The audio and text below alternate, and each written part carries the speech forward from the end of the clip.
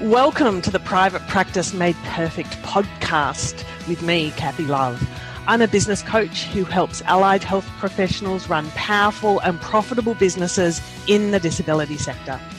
Join me for cutting-edge interviews with leaders in the allied health and business fields, along with plenty of practical content that you can use to make your business practice perfect.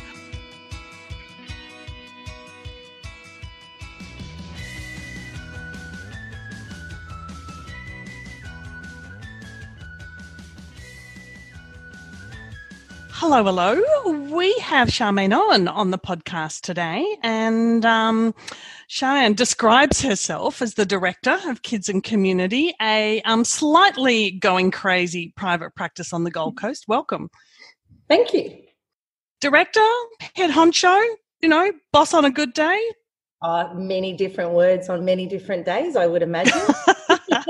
Several of which in the last week. Oh, gosh, yeah. So, I happen to know a bit about your business, and that, just before I hit record, we were talking about referrals and recruiting and team building. Describe what's going on under the roof right now with you guys up there. Well, like everybody, we've been navigating these fairly uncharted waters, I guess. So change would be the one-word summary, constant. Domestos. A lot of they would be other relevant words. Yes, I feel like we're living I could practically perform surgery on these bench tops this evening. Yes, but we're now navigating the transition back to face-to-face service and all that means, and some new challenges. So we went 100% online from the end of March, and then settled into that. And no sooner had we settled into it, but we started to move back to face-to-face. So, it's a pretty fluid state of being at the moment. So we're currently running a bit of a hybrid system, but things are hectic. Currently recruiting to deal with the hectic and figuring out what the new normal looks like and how we navigate that for ourselves and the families and kiddies that we work with. Yeah. Who's in your team right now? I'll hold up my fingers and toes in case you're I may need to take my shoes off. So we've got 7 amazing OTs, some of whom work full-time and some of whom work part-time, all of whom work amazingly hard and amazingly creative people. We've also got 2 very talented support team members and an extra person who will come and help them out. We've been fiddling around. One of our learnings from this period of being offline is about how we might better use our support team staff. So we're just fiddling with some hours there. We're bringing somebody else on to fill in some gaps. And then we've got a therapy assistant program, and we're kind of in a state where we are on the Gold Coast where we employ OT students from the 2 universities, the local universities, Griffith and Southern Cross. And thankfully for us, normally their placements don't cross over. So we have a pool of 6 that we kind of swap in and out while they send them off to learn to be actual therapists, which is usually pretty awesome. So that's our team as it stands at the moment. And we're currently about to add to that team with another OT or an OT and a half. So we'll see how that lands later on this week.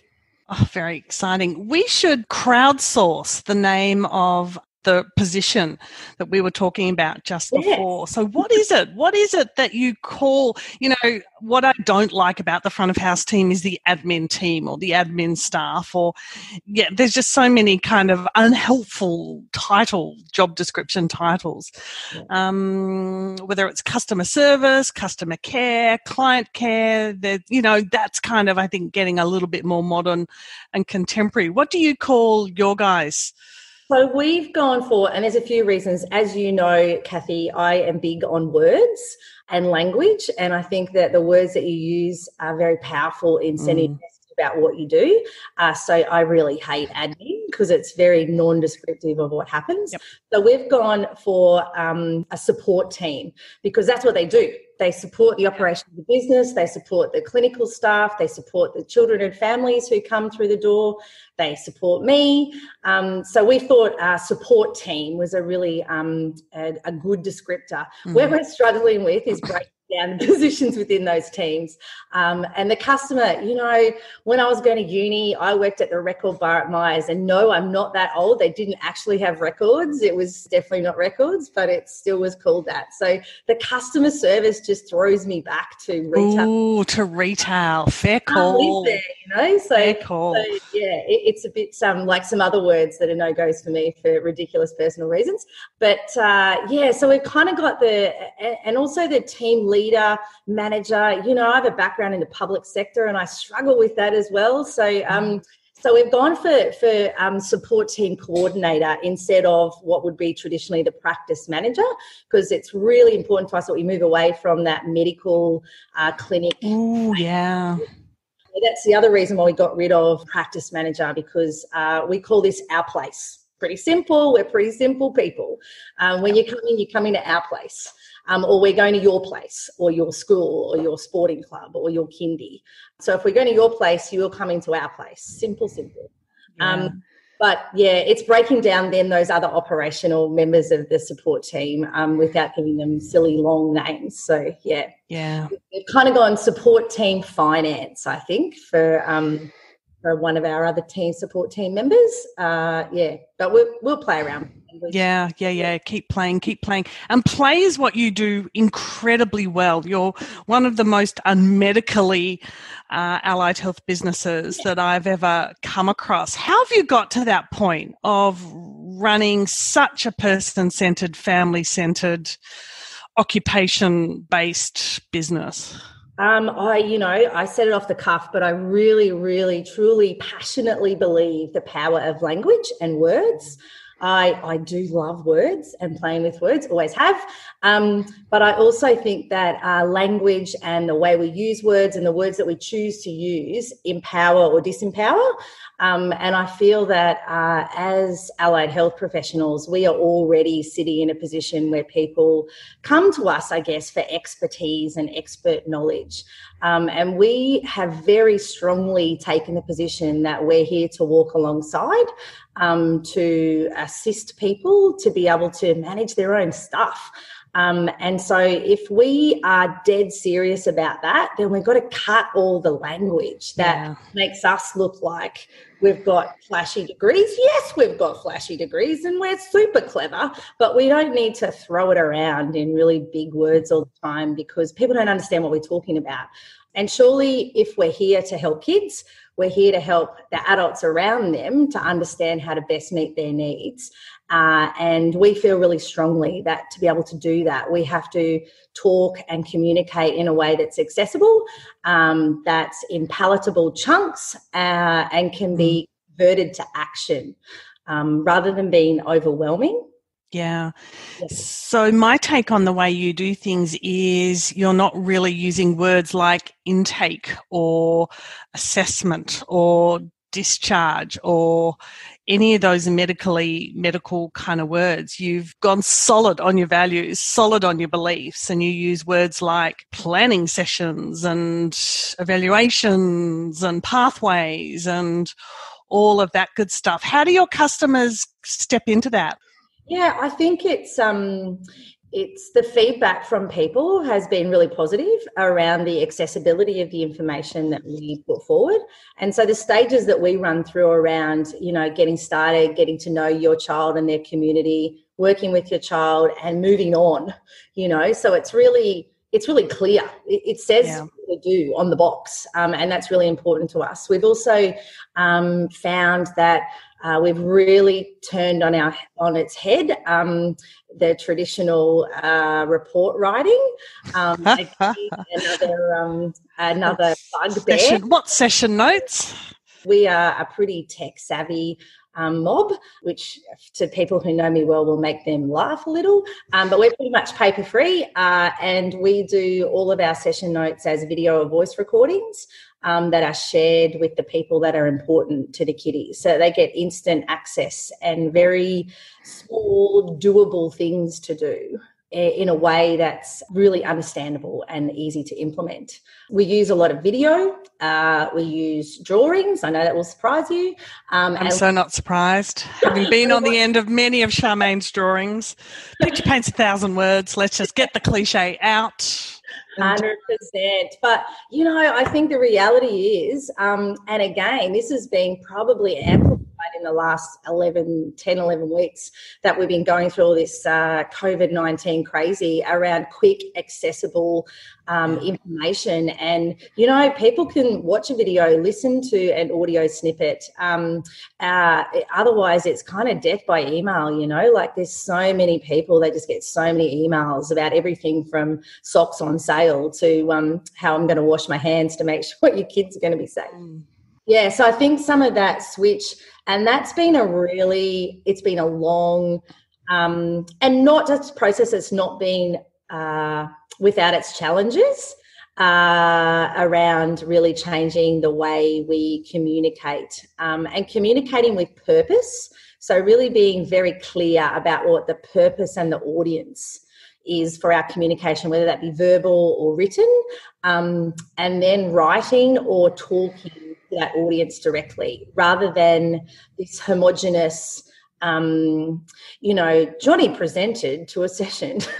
With a something upper limb. Yeah, absolutely. As opposed to a, sore arm. Yeah, exactly. So, and very much embedded around functional issues and probably the most medical terminology that we get is around questions, or we call them clinical questions, and it's the last medical word that we have to get rid of. But we report around what were the clinical questions, what was someone coming to us to know, and then the questions are in very plain language, but the title was still got it. So Nearly there. Now, this wonderfulness hasn't started overnight. How far back would you like to go? Just bearing in mind that this is G-rated and, we do have lives to go to. Where do you want to go? 3 years back, 5 years back? You decide. Good to remind me of the G rating. It's always good to be upfront about that. I was one of those, and I think there's a whole era of allied health professionals who did the whole hang out in the public sector, hang out in big NGOs and stick a toe into private practice. And I was one of those. And then the toe very quickly got consumed up to about the waist. And then I discovered that being a parent of 2 small children, and all of these things that I was going to be able to do, suddenly went out the window. So the flexibility and ability to work flexibly on my own terms was probably some of the practical stuff that happened. And then I thought I could pretty much do it all. So go back to middle management in public sector, parent 2 small children, and do a little bit of clinical stuff to keep my hand in on the side. How did that go? Yeah, that went awesome, actually. Were you tired, emotional? Yeah, I think I don't know, but it wasn't safe for me. It wasn't in anybody's best interest for me to be a full-time mother at home either, because the children became projects, which was not awesome. But I found that it was a good time for me to be able to do a bit more clinical work. And then I really enjoyed the flexibility of being able to do stuff 120% the way you wanted. So when did your private practice really start? When were you kind of full-time self-employed? Hang on a second. Now I have to take my toes off. My shoes off to get to my toes. Probably about 8 years ago. Cool. Yeah. So, so that was when I would guess I was probably working. I would consider myself, definitely running a sole practice as a sole practitioner. And then that next big step was employing the first person, which was a therapy assistant who still is here as a therapist. Nice move. So, yes, we, it's great to, we've hold on to people pretty well. Yeah. We've got a awesome team. So, and that's really, really important. So what were the pivotal moments, sort of employing assistants, therapists, signing a commercial lease? Like, what were the big, slightly terrifying moments? Let's just go for the scary stuff. I think some of the scary stuff, like quite most of my life, just kind of happens. So I was sort of subletting a room off a speech pathology friend of mine, and then she was heading off overseas, and so I took over a lease. And then decided that probably it wasn't really fit for purpose. So then took over a new lease and started to be able to do cool stuff like set up, cool rooms and paint walls and do all those exciting things that I like to do. And then we just got I got super busy, and I really liked running groups, and I realised that I could do a better job of running groups if I had somebody to help me. And I realised that we had 2 universities with people on tap. And then I soon figured out that I was probably not awesome at the admin side of things. So employed somebody to help out with that. And then I think it got to the point where, it's not humanly possible to work that many hours in a week yourself. And then the biggest thing for me was employing a therapist. And that was really the OT student who evolved into a therapist. So that was pretty a soft transition. And then things really started to take off. And so we were super busy, and we found that we didn't have capacity to see the people who were coming through the doors. And I kind of think that pivotal moment was, I think we could do some good things for these families. And so if I could get some good people, then maybe we could service more of the community. The big anxiety for me was the quality piece around by that stage, I was really clear about what I wanted a service that I was establishing to look like and what I didn't want it to look like. And I had huge anxiety about taking that step of handing that baby over to other people in terms of bringing other people in and what that would mean. And I think I probably had I'll keep it G, I have my head lodged somewhere, your head probably somewhere dark. Yeah. Somewhere dark in terms of that belief around other people being able to do it like I could. Does that make sense? That's well sailed. But I think as I look and reflect in hindsight now as I talk, I think that was a block too, getting past your own ego, I suppose, about other people being able to do it as well as you can. And then that was that I think I'd gone so far back down that clinical line and was loving that sort of clinical work. The next thing was, once staff came on board, is remembering about all those skills that I'd learnt in the public sector and middle management about managing, at that stage small, but managing people and managing team and having both of those hats, I guess. And then I guess the next, there's all the growth things and the moving, and premises doesn't fit there anymore, and then you don't fit the next one, and then you can't find another one, and the next big thing I think was when making that shift around being a clinician who dabbled in a bit of business on the side. Yep. the clinician with the business side hustle. Was that you? Kind of going, oh, hello, this is a business. Must send an invoice sometime soon. You need to now kind of find some business skills. I think, like lots of people, I would imagine, I'm not the only person sitting saying this, is all of a sudden then you kind of realise the massive chasm in knowledge about all of that business stuff. And I think that probably has filled the last of my recent memories about trying to come up to speed on feeling a level of competency in that business acumen that I guess you feel from a clinician's perspective.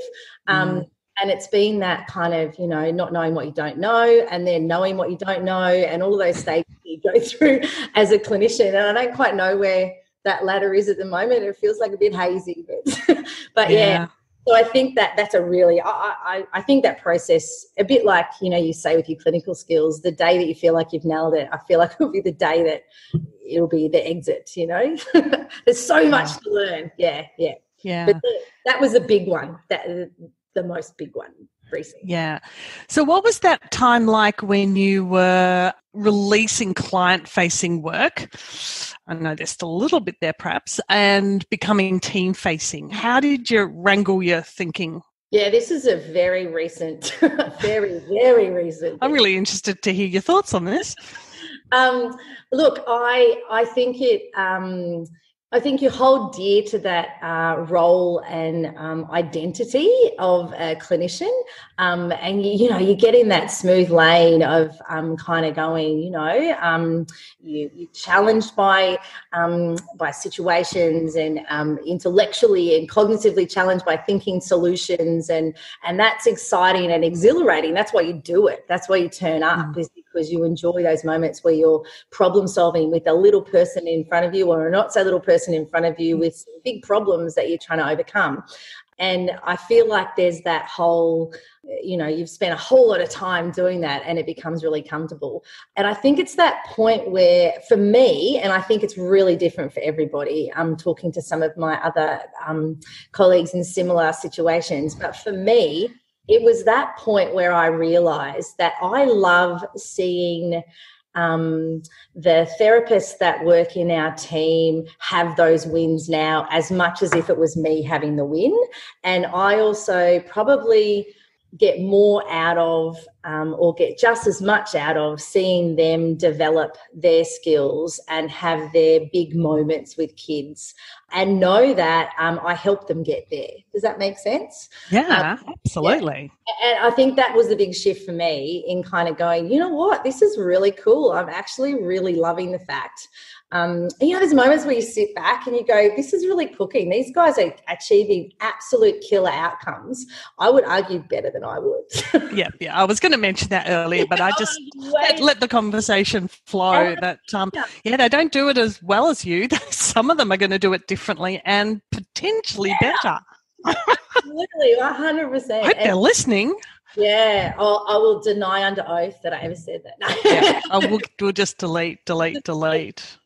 But I think that was it for me, where I kind of feel like that. I feel like I think you feel like that you love the clinical side of the things, and you feel like not having that face-to-face contact with kiddies that are your sole responsibility will be, a sense of loss. But I think when you start to realize that what you love is the problem solving and the discourse and thinking about how to solve that problem, and that happens in a different but a really different and exciting way when you're doing that with helping somebody to adapt and change their thinking, or think broadly or think differently or whatever about the family we're working with. Yeah. You have a pride perhaps in creating just such clinically creative and outcome-based and, reputable clinicians. Yeah.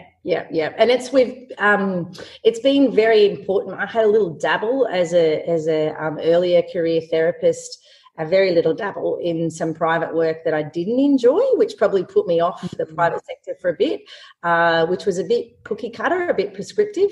So another one of my very, very strong beliefs was that I didn't create a team of me, because apart from the fact that it didn't need to be fenced and blown up. And medicated.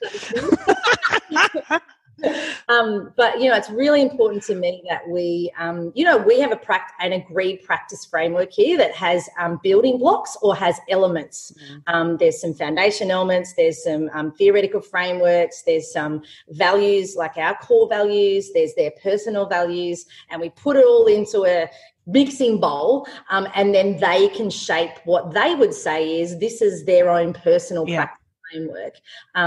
So it's really important to me that we have shared foundational knowledge and values, but that they find their own pair of comfortable shoes, absolutely. And that they can be able to do things that they feel passionate and value, because I feel like that's when people are really on song, they're really working at their best, when they're appropriately challenged to do and doing the things that they love. Yeah. But it also sings to that commitment to diversity and embracing diversity and playing people with their strengths and all that nice stuff. All the stuff that we look for and set up with clients can just be differently applied to team. Yeah, absolutely. So now your week is filled with a whole lot more of the business stuff. How are you kind of, you're enjoying that? Yeah, no, I am. Yeah. I am. It's good to be able to have that time. I've found that being disciplined in blocking out time has been a challenge, and not getting drawn into, can I have you for 5 minutes? Can we have a chat about this? Because I love that. That's what I love to do. But all of a sudden, 9 o'clock becomes 6 o'clock, and all those things you're going to do has been tricky. And I think prioritising some of what needs to be done on the business, I can very much, as you well know, Kathy, I can get very much stuck on doing lots of imagining about some service development stuff, and probably put aside some of the day-to-day nitty-gritty things. Like, it's hard to sometimes be disciplined to work out of your fast lane and do all the other things that need to happen too. But it's improving. Oh, rapid pace. And it is important to kind of work in that flow stream as well from time to time. And as your team builds out, you'll be bringing people in that really serve some of those areas that will complement your fast, very creative kind of lane as well. Yeah, and I think that that's the latest evolution is to realize that the key people that I need to pull in, because there's stuff that doesn't light my fire that is necessary, and I need to know it and I need to be across it, but I don't need to do it all, which sounds really simple, but it's taken me a hell of a long time to get there. And I think a really good example of that, and we can pull this bit out if you're not comfy, is the bookkeeping and the finances. You got a wine? You got a wine on that side? Let me just see. Wine, forget the wine. We need vodka with this conversation.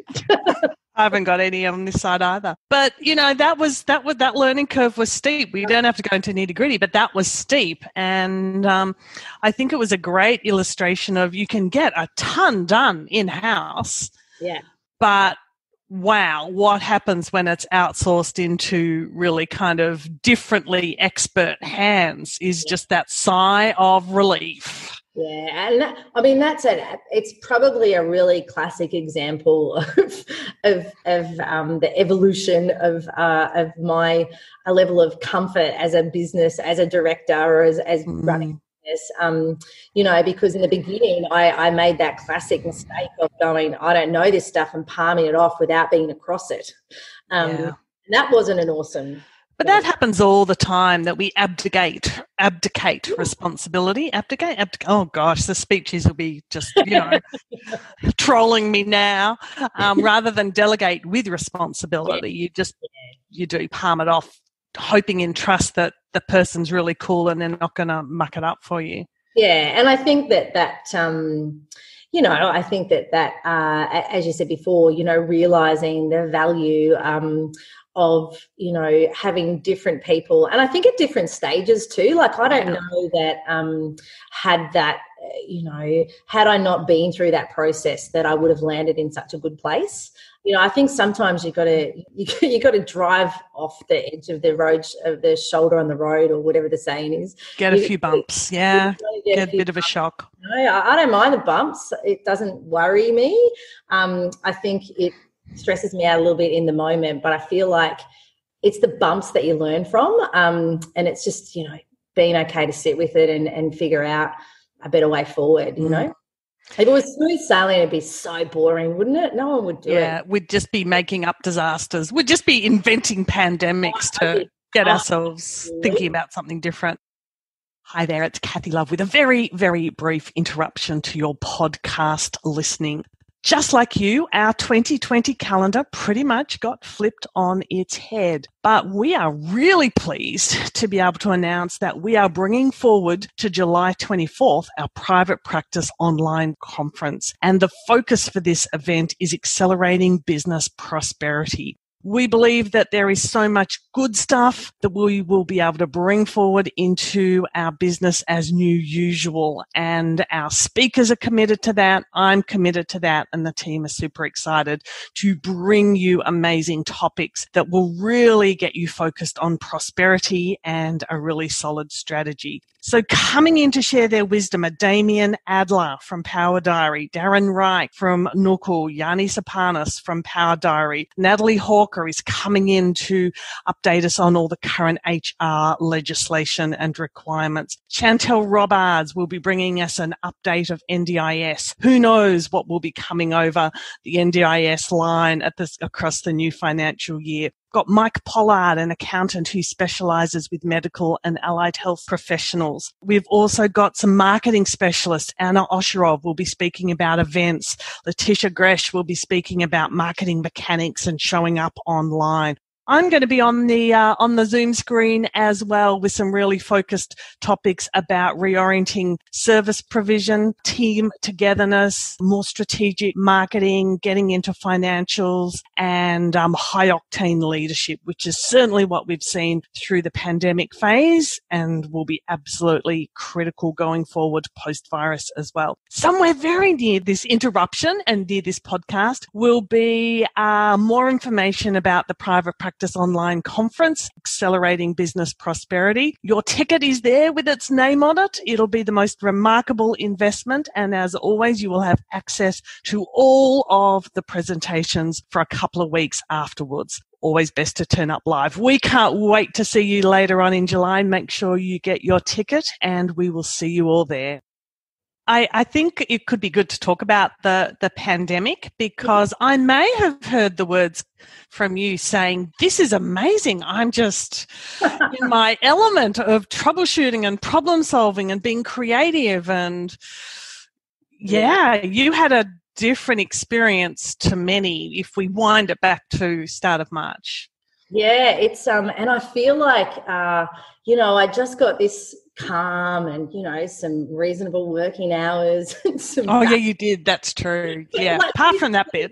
2 weeks before it all happened.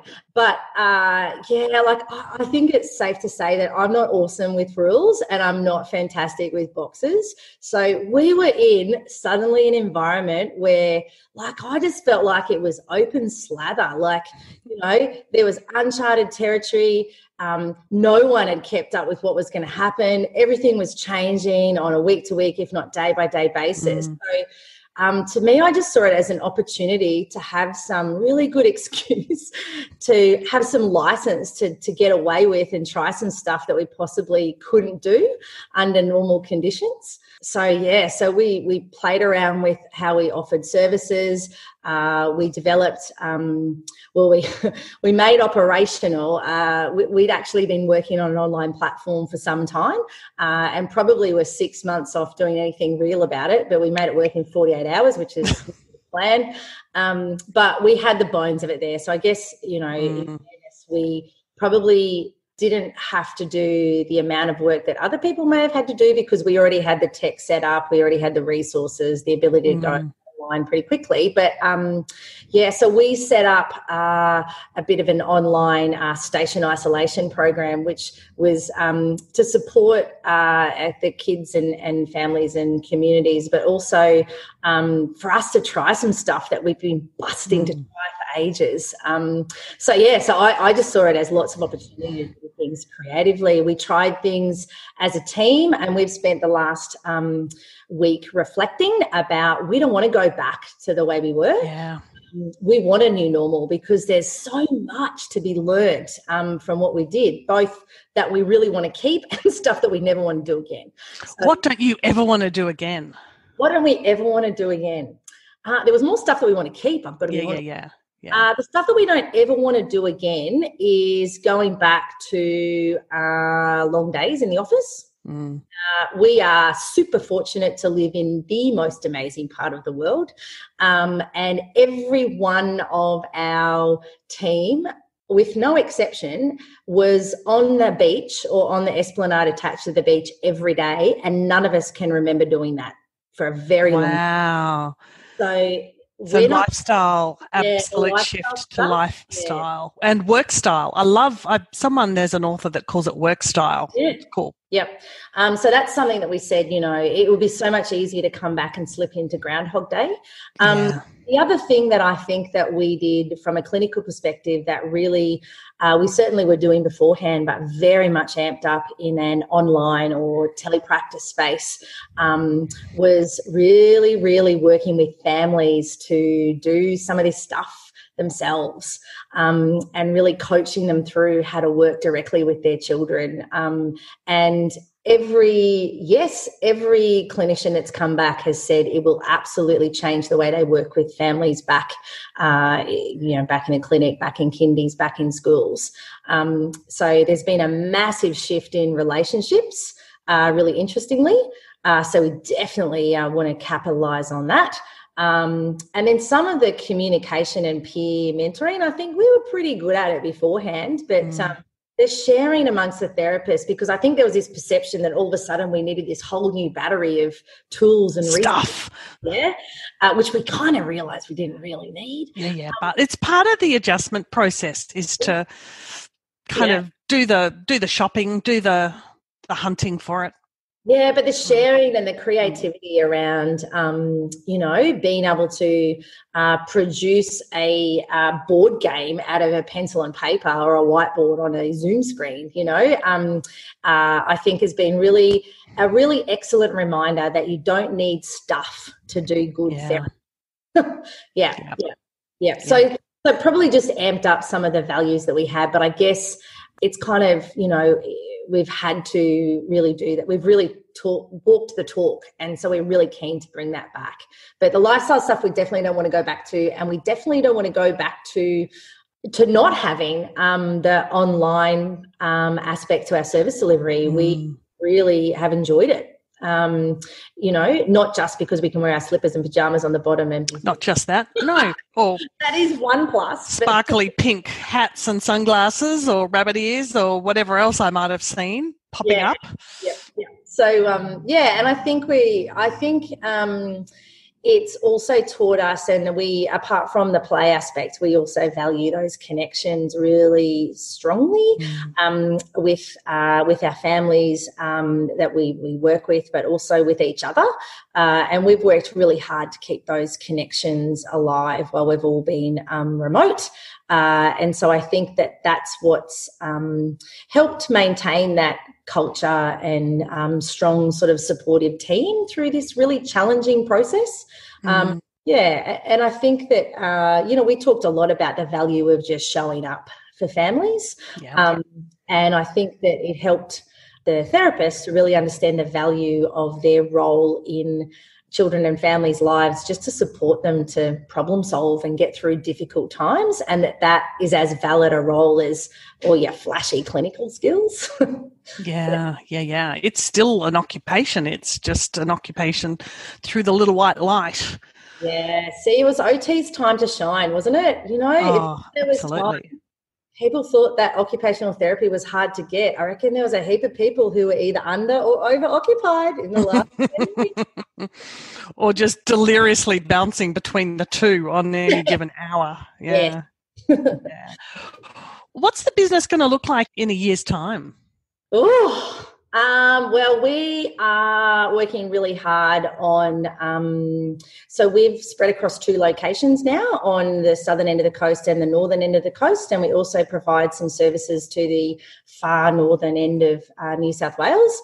But we very much are maintaining one team across multiple locations. So to be able to do that and be able to keep manageable workload so that we can keep the quality and that work-life balance there, we're going to grow the team a little bit more so that we can provide that reach across those areas, and also to continue to develop out our online platform now. We're really excited to be able to do that, and the reach that we'll be able to, there's so many cool things. That's a whole other, day. Whole other day. A day-long podcast, 7 hours.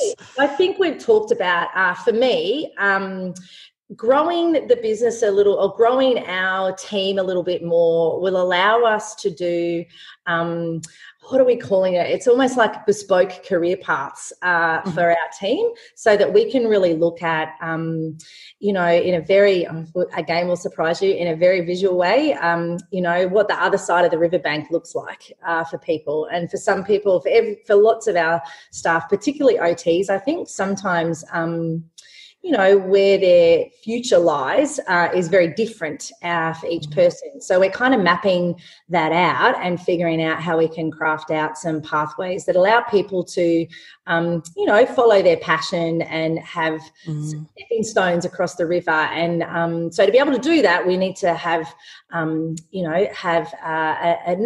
big enough team that we can follow those passions without, getting bogged into the day-to-day clinical work as well. So we can have the ability to do both of those things to meet those everyday clinical needs, but also, create awesome humans. Yeah, exactly, because awesome humans will do awesome work in that clinical space. So that's the plan, to basically, increase our presence in that Coomera northern end of the Gold Coast, the southern Burleigh end of the Gold Coast, and that far northern New South Wales, and in that online platform. That's the plan. And to do we've got some cool projects on the bubble that our staff are going to take some lead on, some cool innovative projects, because that's the space that we love being in, to do stuff on the edge that's a little bit different. So, watch out for that in the next 12 months. Oh, do you do that same performance development work with your customer service team? I think it's fair to say it's been a pair.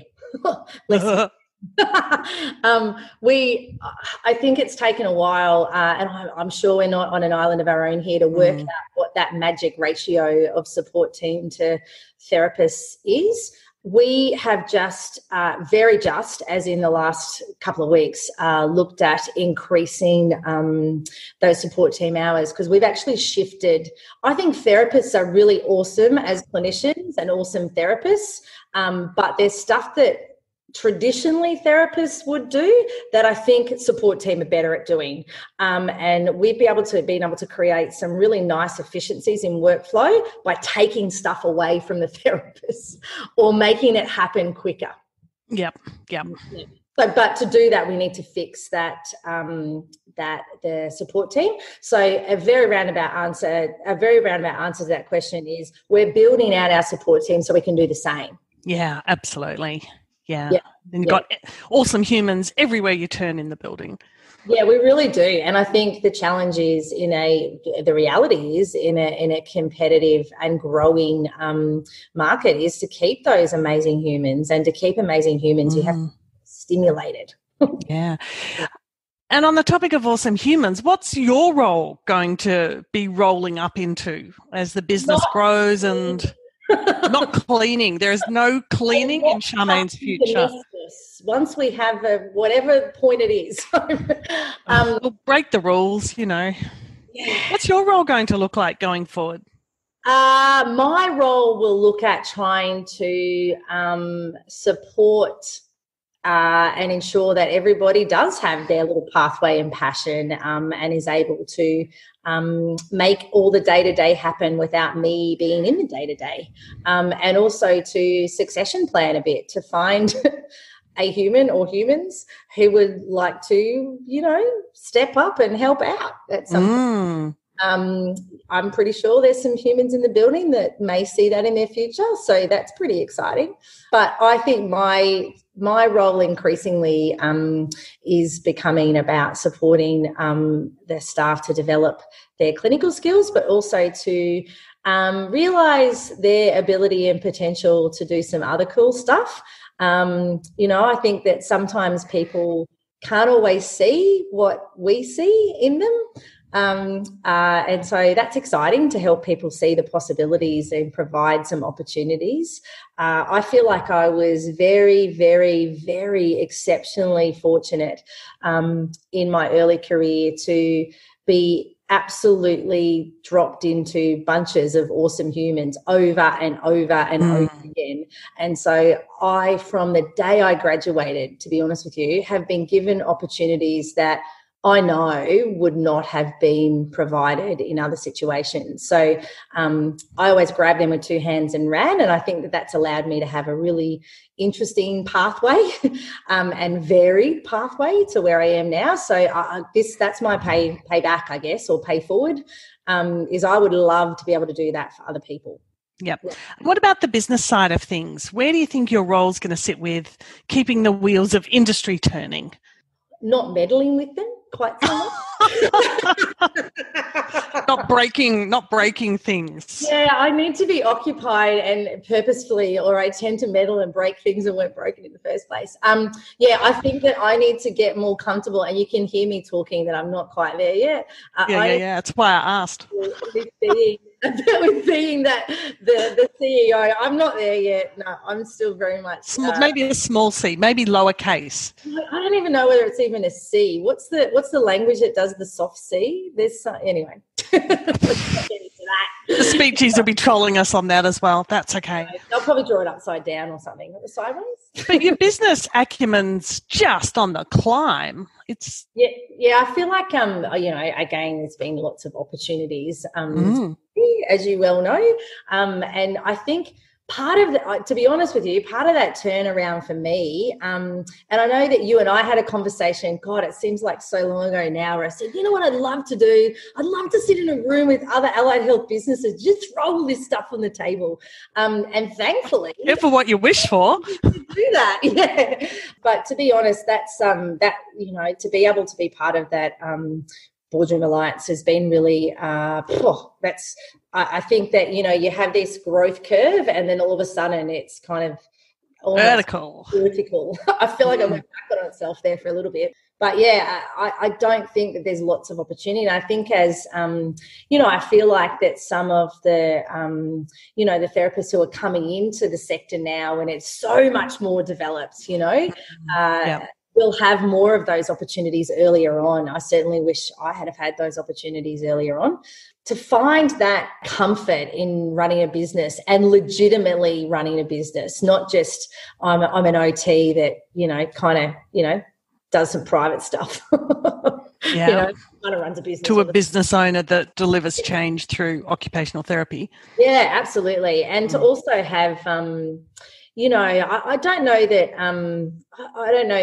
I think some of that was always sitting there, but it's the confidence and having it being able to be uncovered, I guess, and nurtured. Because I think, at some point I made a conscious decision to kind of go, let's park the clinical stuff and let's really invest in my understanding and knowledge around running a business. And that was a massive turning point for me. Yeah, massive. Yeah. And I think that kind of speaks to the fact that you've got to be ready for the business learning. You've got to really want it, or have really mucked up the business, or you need pretty deep motivations to put one foot in front of the other and release clinical and step towards, the CEO, the business owner role. Because it's not what you went to uni for. It's not what you've introduced yourself as for 20 years. So it's a real role change.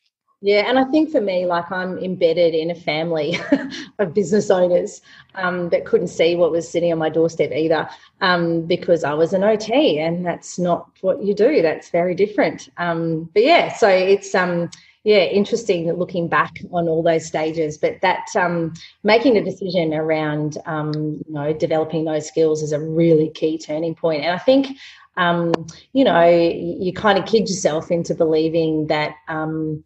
That you're a therapist and that you're not a business owner, which is total rubbish. I get really excited about doing the business stuff, if I'm really, really honest. Honesty.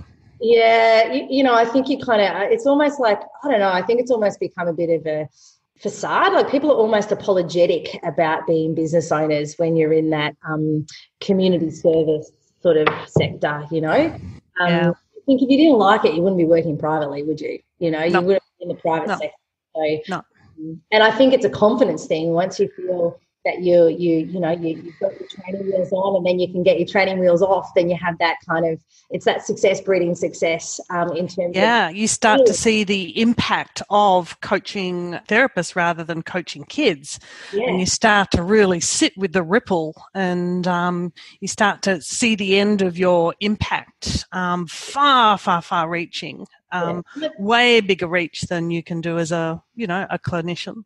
Yeah, and I think that's the thing, isn't it? I think there's that perception, or whether it's reality or it really is totally, totally perceived around, the commercial aspect to private practice, and that somehow you can't have values that are really embedded in empowering, people with disabilities and serving community and those sorts of things, and put a monetary value on that, and have a commercial brand around it. But absolutely. A commercial exchange around that value.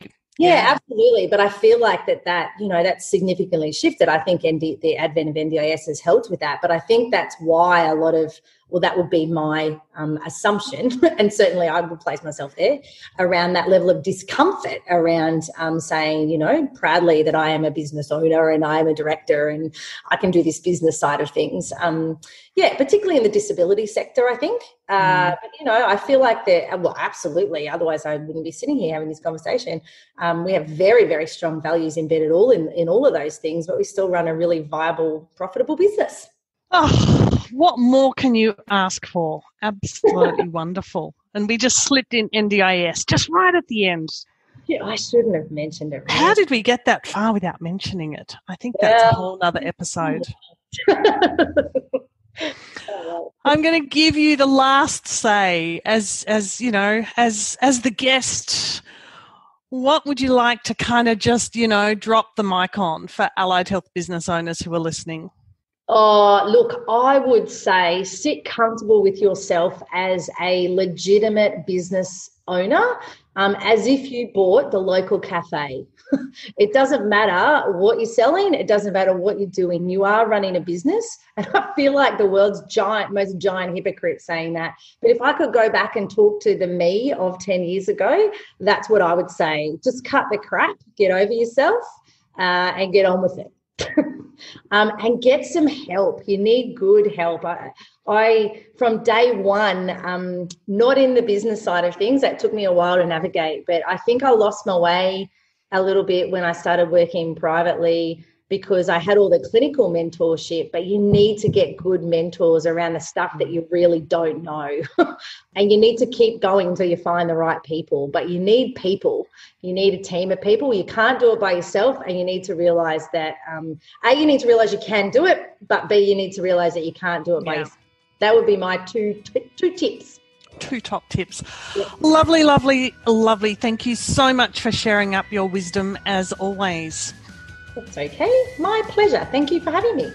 Pleasure. Alrighty. See you soon. Thanks, Kathy.